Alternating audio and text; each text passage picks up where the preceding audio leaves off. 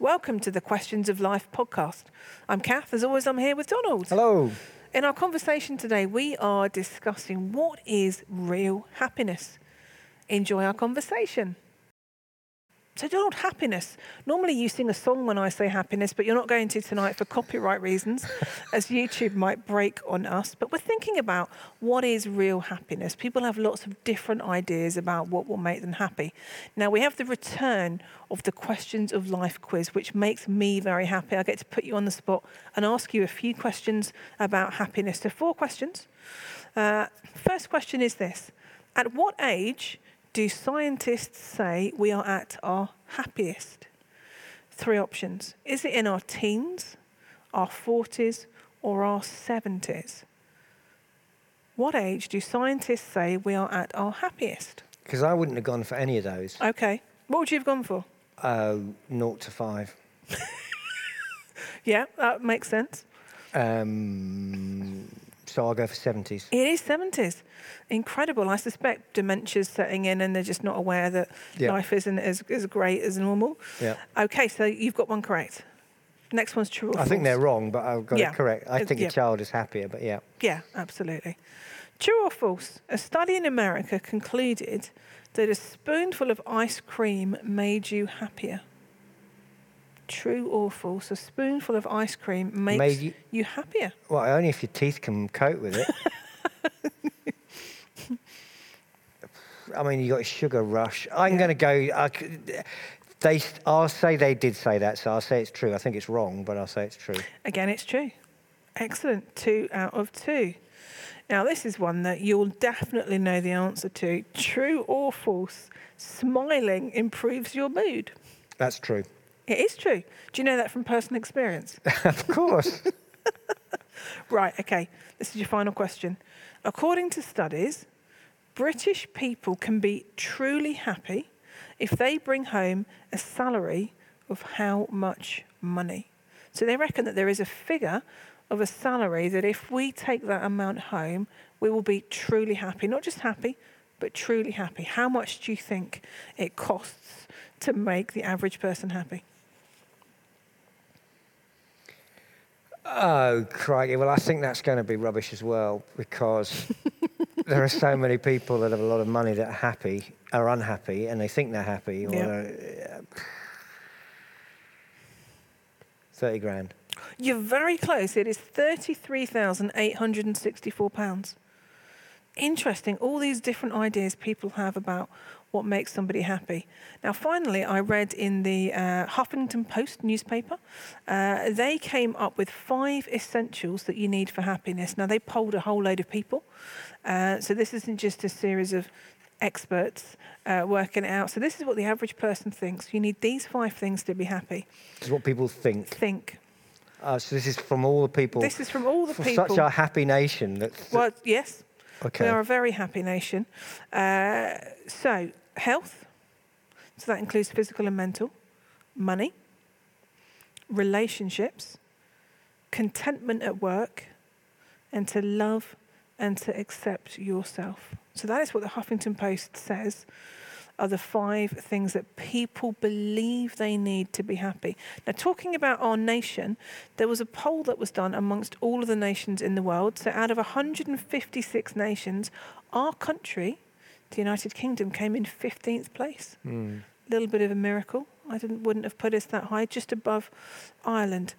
So when we talk about happiness... Is that the one where Finland came top? How do you know the answer to that? Because I think I read that. Yeah, Finland did come top. They are the happiest nation in the world. Wow, you're the right person to be talking about happiness because you exude happiness. You seem to know lots and lots about happiness. What do you think the average person thinks makes them happy?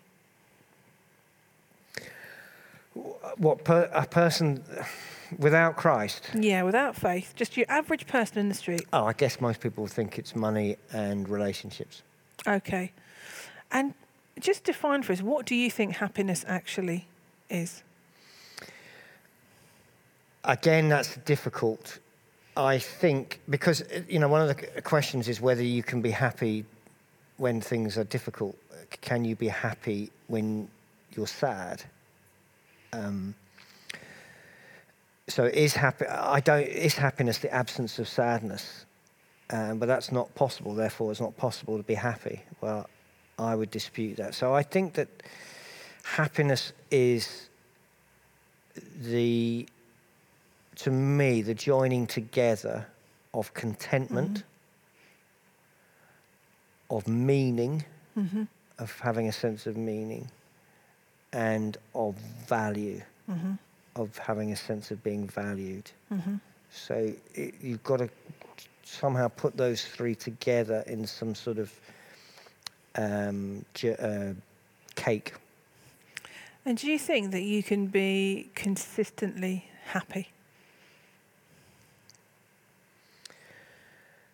I think we strive to be consistently content. Yep. I think we strive for something that we would call joy, which is something slightly different. So we'll explain that in a moment. But in the world, but both of those you're striving for, and as frail and sinful human beings, we don't ever fully achieve 100% contentment, but we can be more content, and we don't ever achieve 100% joy. But we can be more joyful. Happiness is difficult because you can't avoid trouble and difficulty. So that's even harder to find. The secret is to be content in the midst of trouble. Yes, it's kind of elusive, isn't it? This whole ideal that people have. I want to be happy. I want my life to be filled with happiness.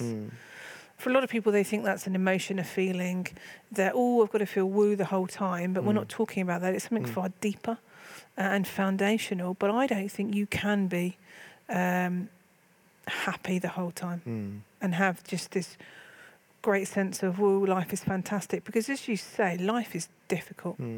And it's all these other building blocks that you're talking about, your contentment and your joy and everything else that I think helps to work towards happiness. But if you can't attain that happiness because you're bereaved, because you're sick, because something's going on in your life, it then doesn't mean to say that your whole life falls apart and you go from here to down here.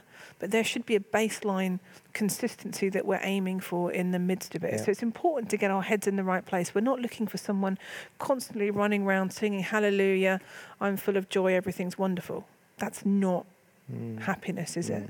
So let's unpack what you and others that are very researched in this think happiness is all about.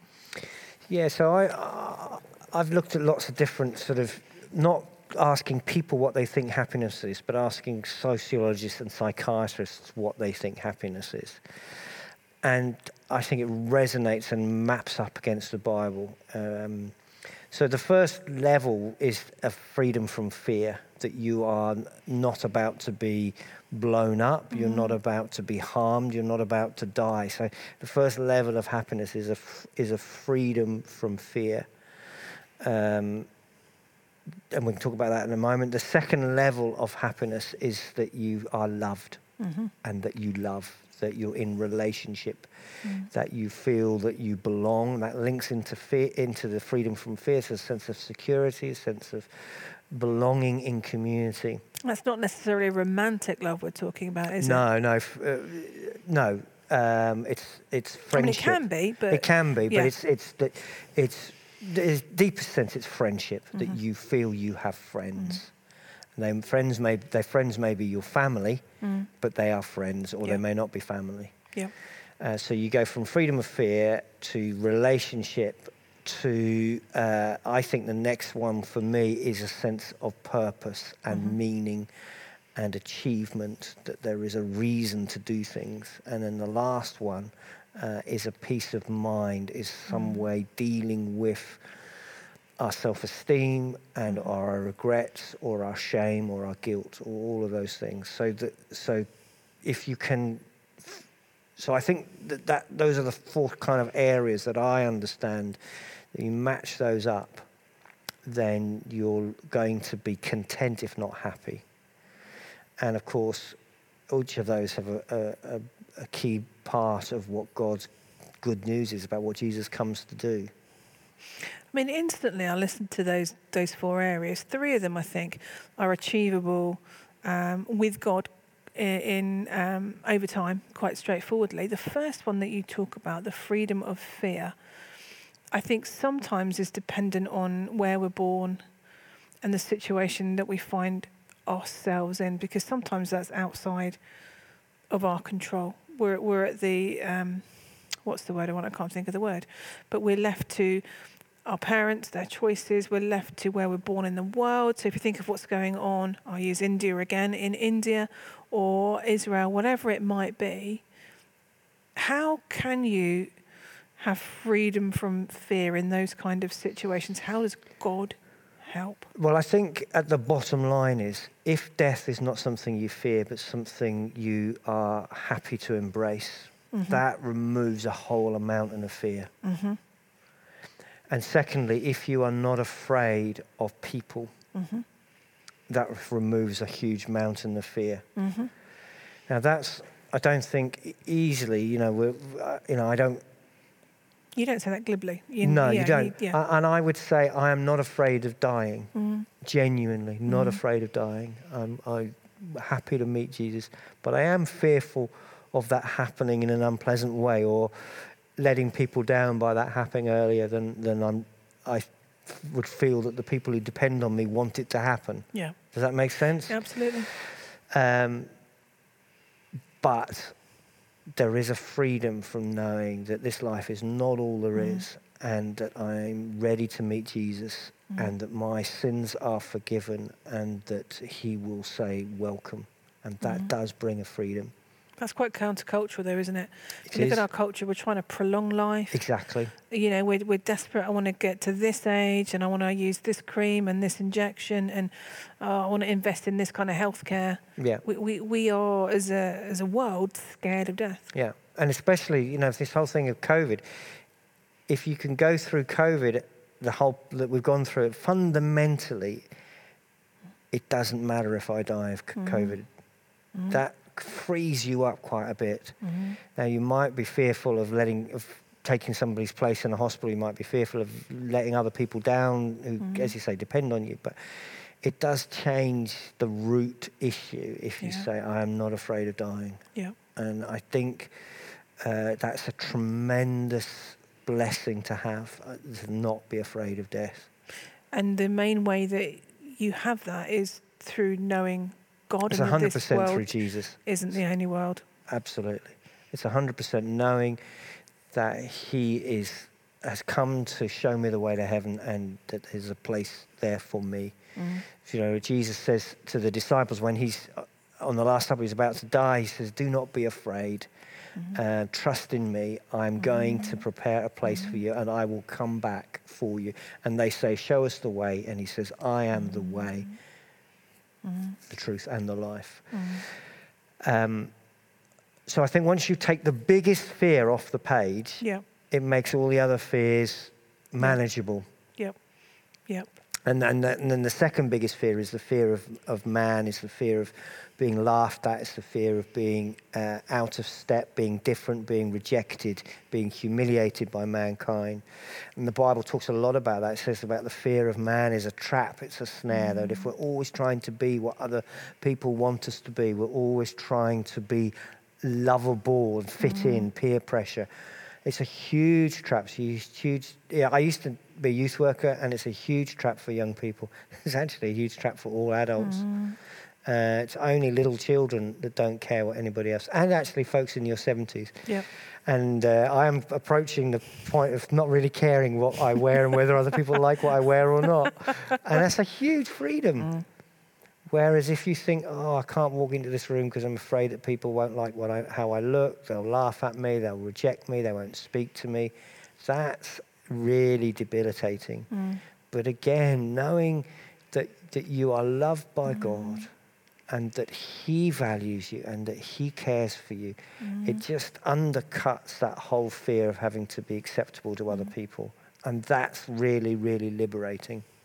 And I suppose for probably 70, 80% of people, that would be where they are. Maybe for 20% of people, their upbringing has been slightly more extreme. So maybe they have had abusive parents. Maybe they've been through an abusive marriage. I don't know. A whole host of different things. That takes slightly longer to work through with God, but the principle is still the same, that God is a God who redeems, who heals. We looked at this a couple of weeks ago. That God can take those places of brokenness where mankind has damaged us and restore it and help us to see ourselves as God would see us. But that maybe takes a little more time. That's a bit more of a journey. So both of those groups of people, there is the possibility through God to not have to worry, oh, how am I comparing to such and such, or I'm trying to live up to the expectations of my folks or my partner or whatever it might be. There's a sense of freedom, being set free and discovering this is me. This is who God made me. And there is a joy, there is a happiness, there is something within that it's okay to be me. I'm a little bit different. That's all right. It's very liberating that I don't have to blend in with everybody else, that I don't have to be the same, that I don't have to have the same house, the same car, the same job, same values, any of those things. But people so easily get sucked into that, don't they? That's the difficulty. Because there's such a fear of loneliness. And that, I mean, they're all connected, these other three areas, but there is such a fear of loneliness. That we're driven to be what other people want us to be. And if we can be free from the fear of loneliness, we actually become more likely to be in relationship. We become more lovable. I think social media doesn't help this. I've met with a few people recently saying that, look at my family, we're a complete mess. I look at other people and they post these photographs on the internet. They're all holding hands. And I said, but that's one little photograph. You don't know how many rows went on to get that.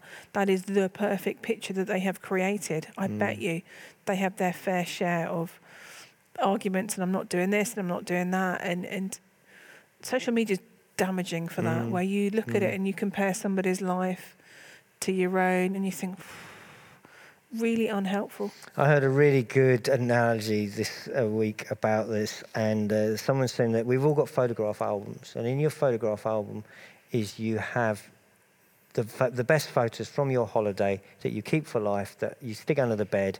Well, we used to have photograph albums, and that's your photograph album you would get out once a year at most, and you'd look back at that holiday and you'd say that was great, but you wouldn't ever think that was your everyday life. No. The problem with social media is we're looking at everybody's photograph albums, A, every day, and B, trying to work out why our lives aren't like that. Well, it isn't, social media isn't life, it's a photograph album. And actually, we need to see it as a photograph album that's just a snapshot of the best days. It's not reality. But with the old photograph albums, do you remember having the film in the camera? You went to the chemist or whatever and gave it. You got them back. You had no clue what they were going to look like. Half the time you're not looking at the camera, or my mum's finger was over the lens, or do you know what I mean? You can't. There's no hiding with those, is there? You can't present, oh, here's me with my filter and my best picture. Whereas I think today it's even worse. That, there are kids that want to have plastic surgery, so they look like a particular filter. And I think for young people in particular, growing up in this environment of comparison, of how do I match up to this person online or that person, or I'm being told to do this, it's huge. I mean, for all of us, but particularly for young people. It's a real difficulty that causes a lot of pain and angst and unhappiness, because you're trying to be something that you're not. You're trying to compare yourself to someone that you shouldn't be. And that actually we need to allow God to work in us and to become comfortable in our own skin. And to know that we were fearfully and wonderfully made by him, that he looks at us and he smiles and he says, Donald, you're great. I made you to be like this. This is fantastic, because this is your specific role to play in the world. Nobody else plays that role but you. And I absolutely, and I think one of the things as you get older, and it sounds patronising, you realise is that you only look good for a small part of your life naturally.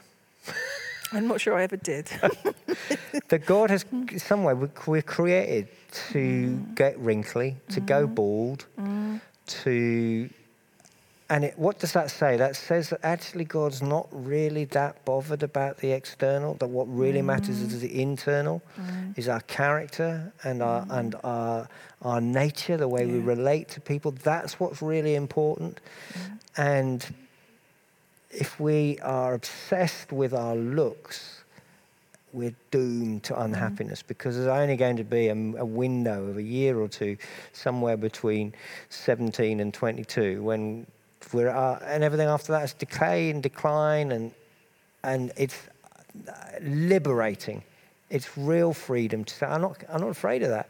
I don't care what people think, whether they think I'm good looking or not. It really, really doesn't matter. That's happiness. And that stands out just as much as someone that's had plastic surgery stands out. Because you look at someone that's had plastic surgery, like their face doesn't move, they've had Botox, and you're like, why are you drawing attention to yourself? Because it just tells us all that you're feeling your age, that you don't want to look your age, that you're not comfortable in your own skin. Whereas someone who is comfortable in their own skin, there's something about them, isn't there? There's just a really humble acceptance and confidence. This is me. I'm not so bothered what you all think. I'm just going to do my own thing, and that is compelling. You want to be with people like that. They draw you to them. Well, what have they got? Why can they just be so free and content? And I suppose that's what we're in the strength of God striving for, isn't it? And both of these things are gifts from God that he wants to give to everybody. So it's about understanding Scripture and saying, Lord, take away my fear of dying. Lord, take away my fear of what other people think of me. And just opening ourselves and say, fill me, Holy Spirit, come in and transform my mind, renew my mind in accordance with Scripture. And he does that. It may be a process of a few months, and it may require us making some choices in terms of not looking at social media or whatever, but it's doable for everybody. It really is doable for everybody. I genuinely believe everyone can find a place of not being afraid of death and not being afraid of people. Sometimes it requires us to talk to others and to pray with others about it. I know a friend of mine was petrified of flying, and we were going on a plane the next day. She came along to a church, and she asked one of the prayer team for prayer and said, I'm really scared of flying. And this member of the prayer team said, well, what's wrong with you? The worst that's going to happen is you're going to die. She walked away. It was, really not what she wanted to hear. That's the kind of thing I would say. Because I always think you need to look at the worst fear. Once you can look at the worst fear, it's either death or being laughed at. And once neither of those things hold any power over you. But getting to that place isn't always going straight for the kill, is it? Maybe I'm not as pastorally sensitive as I ought to be. I'm not sure that person was, because then that person didn't end up having any prayer.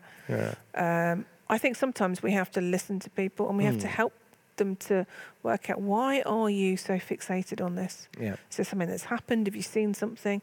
Can we pray into that? And then just over time unravel it. We may think, why on earth are you scared of dying?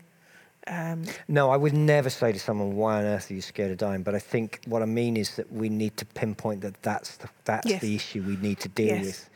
It's not really about aeroplanes, it's about that thing, and that's what we need to address. And that just takes a little bit of time. And it's perfectly natural for many of us to be afraid of dying, but it's not, I was going to say it's not terminal. It's not something where God wants to leave us. He came and rose from the dead to show us that he doesn't want us to be afraid of that. And I think, like we talked about this before with fear, God is never angry with people who are fearful. He just wants to say, you don't need to be. And it's a gentle voice. When you read the voice of Jesus saying, do not be afraid, it's a gentle voice. It's not a rebuke. It's interesting, though, how we hear Jesus' voice, isn't it? Because for some of us, it is a harsh voice, and it's learning that actually Jesus was gracious and compassionate and caring and loving, and to hear it through, I was going to say that lens, that's the wrong, those ears is really, really important. So we have fear, and we have this sense of, when we begin to recognise that fear doesn't have to have that hold over us and we're set free from us, that's the first building block, in a sense, into us finding happiness. What's your second one? So my second one would be about feeling valued and loved, and that's the good thing about this area is I think this is more within our action. Yeah. So we say, well, I want to be loved. Why haven't I found anyone to love? I'm not talking about finding a partner. I'm talking about finding good friends. And to me, it's about being a good friend. So if we choose to be compassionate, we choose to be merciful, we choose to be generous, we choose to be faithful, we choose to be kind. We make those choices. This is how we're going to live. I'm going to live in this way. We will build communities around us, and people will want to live with us. We may not get married, but we will be surrounded by people who are good friends, and that is what God intended for us. We have been made to live in community. The body of Christ we're made to live amongst other people. And that's not about saying, hey, everybody, why aren't you loving me? It's about saying, okay, I'm going to love people. And even choosing to love the unlovable. We're going to talk more about that next week. But choosing to be a kind of person that reaches out and cares for other people. And we will find we get that back. And we get that back in really strong and good friendships. And that will help us feel happy.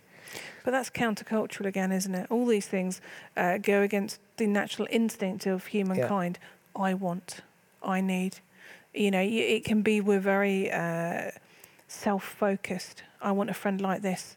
You know, you see people writing their wish lists. I want a wife or a husband like this. This is what I want. This is what I need. Me, me, me. And you've just completely flipped that on its head. You've completely just said, actually, be that person that you want to be friends with.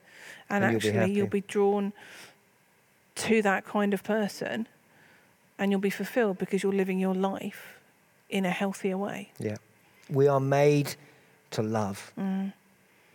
But we don't see that, do we? And the byproduct is that we are then loved. Yes. But you have to put it that way round. Yes. The command of God is to love. Love your neighbor.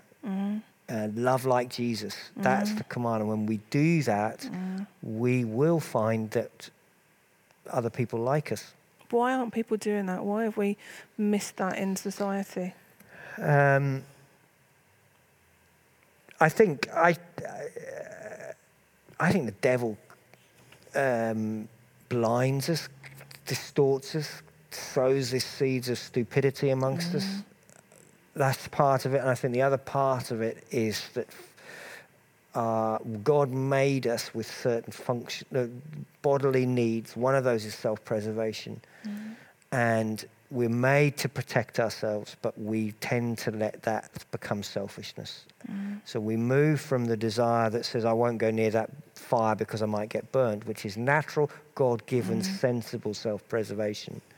We move towards everything must be how I want it. Everything must be about me. And we place ourselves at the center of our lives. And that's not how God made us.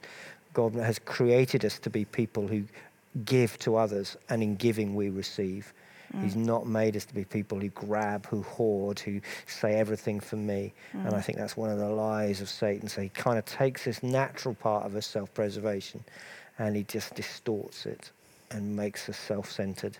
And we end up being unhappy. We just flip from one relationship to another, and we are unhappy. What would you say to people that say, I'm only going to be happy if I'm in a relationship? Or I know somebody said to me some time ago that I never knew what happiness was until I got into this relationship. It was as if my life was in black and white and now it's in colour. What would you say to that? I would say that statement is probably first 6 months. It's now gone back to black and white, if not sepia. I think that the grass always looks greener on the other side of the fence. And I could take you to married people who say, if only I was not in this relationship, if only I had freedom, if only I had a different partner, if only I didn't have these kids screaming, keeping me up, worrying me out, staying out late. If only. If we live our lives on if only, We're never happy. The contentment is not finding what you haven't got. It's discovering that what you have is enough. I was going to say, so do you think that you will ever be happy if you're looking to find it through what someone else gives to you? No. Because I think that basically is what people are looking for, that something is going to be added to my life that is going to bring me happiness. And unless that's Jesus, that's not going to fully fulfill and you're always us. the victim. You're always the victim of other people not providing for you. And you've always got someone to blame. The good news about Christianity is it's all about you and God, and that is sufficient. So we need to feel loved. Yeah, we need to be loving, if you like. Yeah. So we're loved through being loving. Yes. It's flipping that on its head, looking at it very differently. God says love. Jesus says love. Yeah. We love. Yeah. And then in return, we are loved. And that links on to the third area, which is a sense of meaning and purpose. And that you can get to the end of a day or a week or a month or a year and a lifetime and say, you know what, I did something and it was worthwhile. That's really important. And that can be in the short term, that can be, I dug over the garden or, I fixed the computer. Those kind of things satisfy. But what really satisfies is to get to the end of a month and say, I did what God wanted me to do. And that will be that we've loved, that we have made a difference in somebody's life, that through our compassion, our care, our prayer, our wisdom, our generosity, our patience, our listening, we have transformed a person's life. And that then will be through the skills, the gifts, the opportunity, the use of time that we have, whether it's our work, whether it's not our work, whether it's the way we just live our life amongst people, whether it's the care we give in a family situation, whether it's the care we do professionally or not, whatever it is, we are making the world better because of what we do, that we are bringing in the kingdom, that we are a part of God blessing other people. Whatever language that you want to put, all of that brings happiness. But what makes you unhappy is to get to the end of the day and say, I did everything that I wanted for myself, so what? And it's an emptiness. There's a pointlessness. I'm richer, so what? I've eaten what I wanted to eat, so what? I've used and manipulated and trampled on people, so what? I've posted all these things, so what? I haven't made anybody else happier. I haven't enriched and blessed, made the world a better place. And for me, one of the greatest senses of happiness is feeling that were I to die tomorrow, that people would grieve and they would say, you know what, this is what the legacy that I've left. This is what I've done. And you don't want to get to the end of your life. And I've had to do funerals like this. You don't want to get to the end of your life and there's nobody there and nobody can think of a good word to say about you. And that's horrendous. And that's an unhappy life. And you would think if you could live your life doing exactly what you wanted for yourself in a self-centered way all your life, you would think you would be happy. It's ultimately deeply unhappy. So having that sense of purpose, I'm here, God has given me breath, that breath is to be a blessing to other people, and I know how to do that. That's a real happiness. We've done a session on that, but I think for some people, they think unless you are a professional Christian, so they'd look at you and say, yeah, well, of course there's going to be a load of people at your funeral. Of course people are going to see the way that you've touched their lives.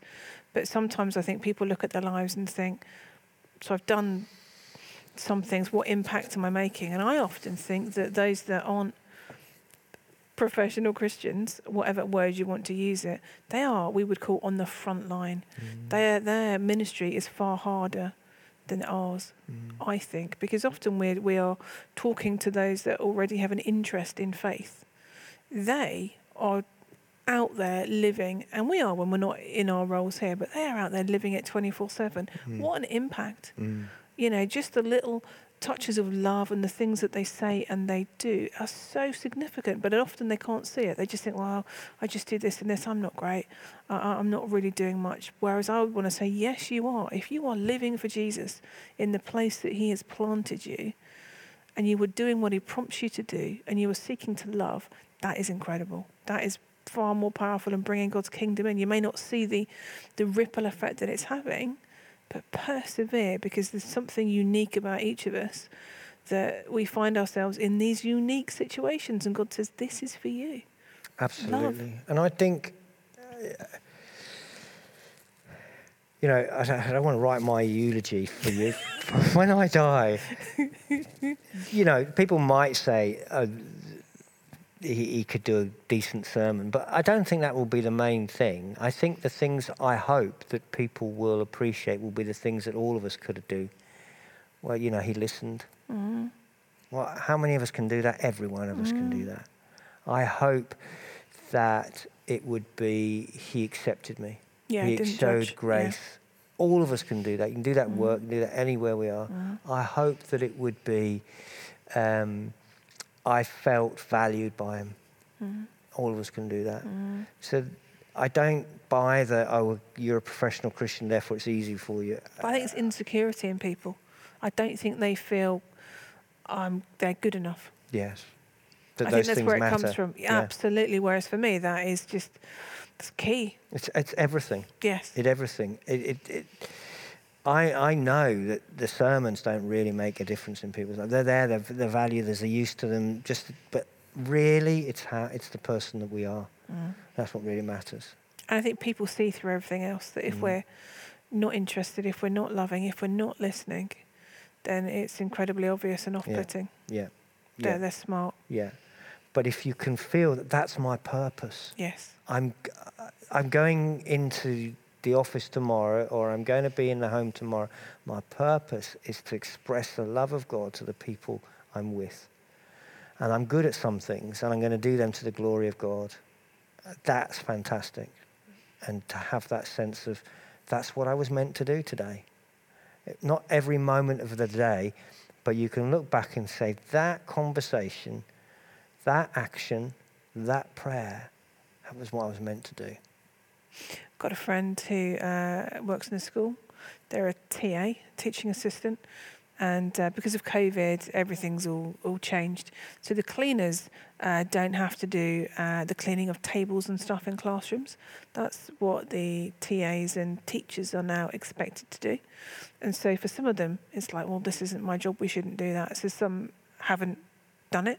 And for this person, it's like, why shouldn't I do it? Actually, I need to do this. This is something that I should do because it helps the cleaners out. It's what I'm supposed to do. And I think in that one act, one person that says, no, I'm going to do it, I'm going to clean the tables, speaks volumes. Because you're looking thinking, why are you not moaning? And why are you rolling your sleeves up and you've become a servant? Well, what did Jesus say? You know, what did Paul say about Jesus? He became a servant, and that should be our whole heart and reflecting something of him. I think that's far more important to do that than stand in a classroom and say, I believe in Jesus, you know, and give a good old speech and then moan about cleaning the tables. This is, as we're recording this, I listened today to our devotional for today, which was done by Judy, and she quotes Oswald Chambers, and really, really helpful. It's a week old now as you're watching this, but it's worth going back and finding in our devotionals. She talks about how Oswald Chambers talks about the difference, that God doesn't ask us to do something exceptional. He asks us to do something ordinary in an exceptional way, to do it in the best way we can. Yeah. It's not about some dramatic big event. It's just about doing the ordinary to the best of our ability. And and knowing that that's okay, knowing that that's what we're here for, it brings happiness. And that gives the greatest deal of satisfaction, doesn't it? Just those ways where today you look back and you think, actually, yeah, no, that was a good day. I was able to bless and to do this and to do that, and it wasn't spectacular, but you go to bed with a peaceful heart, thinking, me and God, I've tried. We've done today. And that links us on to my fourth and final thing, Yep. which is about peace of mind. And I Yep. think there are some key things that we can do for peace of mind that God just says, look, I want to do this with you. One is that gratitude is just practicing being grateful rather than being envious or bitter or angry or resentful. It's letting go of the pain and the anger and all of that. For the big things is a miracle, it's a process, it's a prayer. Continue prayer, Lord, take away my anger, take away my blame, take away my bitterness, and replace it with gratitude. And learning to forgive others and learning to forgive ourselves. And so that whole area of being able to say to God, I'm sorry.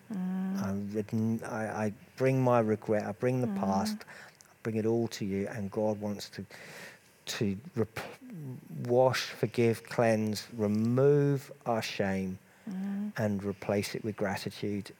Or, the concept of worship, all of that stuff is a huge field, but its fundamental happiness is to be able to say, I accept what's gone wrong, I accept what I've got, and I can see the good in it. And I know that I'm still loved, and I know that I'm forgiven, and all of that brings peace of mind, and that's what Christianity is about. And again, we use this word all the time. Sometimes that is a journey. Sometimes people don't always feel that and aren't in that place. So just talk us through how simple it is to work on that. So I think the journey of totally in forgiving others is saying, God, I want to forgive this person, and it's just asking God, so Lord, help me to get. I don't want to be bitter, but right now I'm really angry, so I'm just offering that in honesty to you. I want to forgive, and as time goes on and we keep praying that, we're persistent because that's what we want. We get to a point where we say, actually, I want to forgive, and then you get to a point. As you're persistent in that prayer and time, sometimes talking it through, being prayed for with others, you get to a point where you say, I do forgive. And then it's, Lord, help me to keep on forgiving.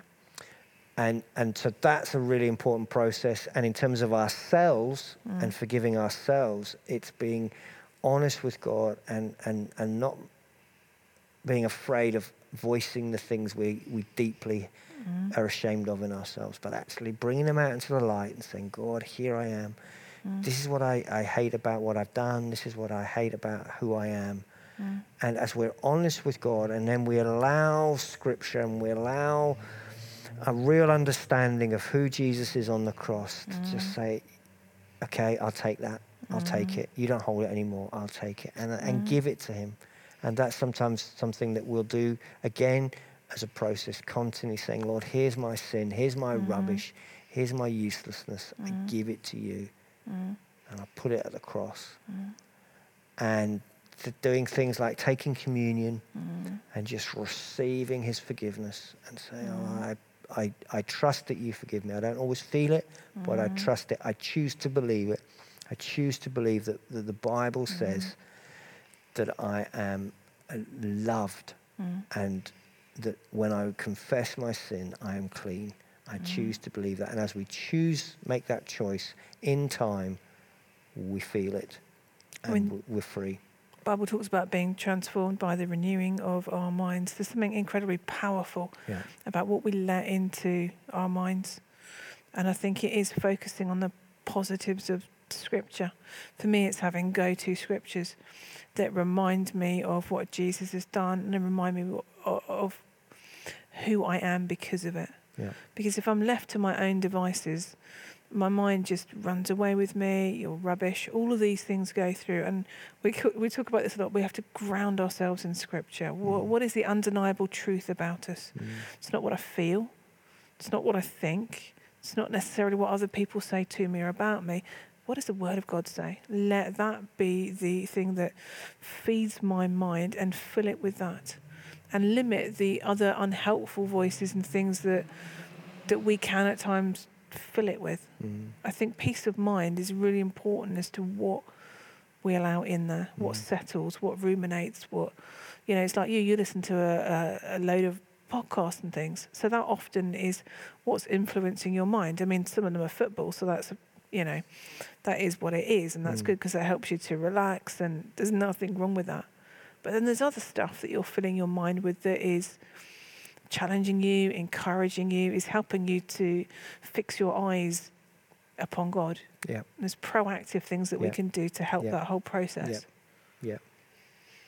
Anything else that you'd say in this whole area? Well, I just think the final thing is that I haven't put it in the 4. It is just having a concept of health and rest, and a concept of saying, I need to do things that restore and refresh me. And we talked about this before. And I need to look after my body, that I'm not. So exercise, being outdoors, eating sensibly, not working all the time, having things that we enjoy that restore and give us life. All of that stuff is important. As a sort of 5th add-on, I think you have to have those other 4 fundamentals. But then there's just a little bit around that. And then I guess connected to that is saying, I don't accept what the world says. Money is not going to make me happy. No. A partner is not going to make me happy. A good job is not going to make me happy. If I've got these other 4 things in place and I'm looking after myself, then I will be happy whatever my job is, and I'll be happy whatever my relationship status is, and I'll be happy whatever my income is. And that's it. We can't chase after the illusions of the world. And alongside that, there will still be times of sadness. Yeah. There'll be loss and difficulties that we're never exempt from in this life that will, at some point, affect us. Yeah. But hopefully those foundations will give help you the us. resilience to deal with it and to be. There's a great passage in 2 Corinthians. He talks about us being under pressure but never crushed and not in despair. And it's having that sort of resilience that you can cope with the difficulty. Sometimes there'll be ill health. Sometimes there'll be mental ill health that make this slightly harder at times. Inevitably, it will happen. All of us will get ill, and all of us will get sad. It's not possible not to be ill or sad. But we can be content. Yeah. We can be at peace. We can know that we are loved and that God is with us. And that's what transforms and changes everything. Yeah. It's not all the things that the world chase after. Bottom line, God. God is the one who fulfills every need that we have, who provides for us, and who is the one that truly satisfies and gives us happiness. I don't always think happiness is a great thing to pursue and run after, because we so often get in our heads that we are all full of woo. Yeah. And that's just not achievable in this lifetime. I think contentment is a better thing. Absolutely. Do you think when we get to heaven, do you think then we'll be happy the whole time? Oh, it'd be endless joy. Absolutely. Totally. Like when because we're with there'll be no more tears, no more death, no more suffering, no more insecurity, no more selfishness, no more doubt. But there'll be a load of Christians. Come on. Yeah, but they'll be transformed. They will be perfect by then. And I tell you what, Christians are easier than non-Christians in the sense of, as a big mass, I can be careful what I'm going to say now. What I'm going to say is this, that any community of people is problematic and difficult, and the church is no less, in fact, slightly better than every other institution in the world, I believe. You'll always find individuals who are much better than certain Christians. You say, oh, they're much nicer individuals. And that's absolutely true. But en masse, I would rather be in the church than any other institution in the world. Absolutely. Absolutely. Any final thoughts or reflections? No, I'm happy to leave You're it there. happy? Mr. Happiness. Fantastic. Thank you so much for joining with us in our session. We hope that you found it helpful. We'll be back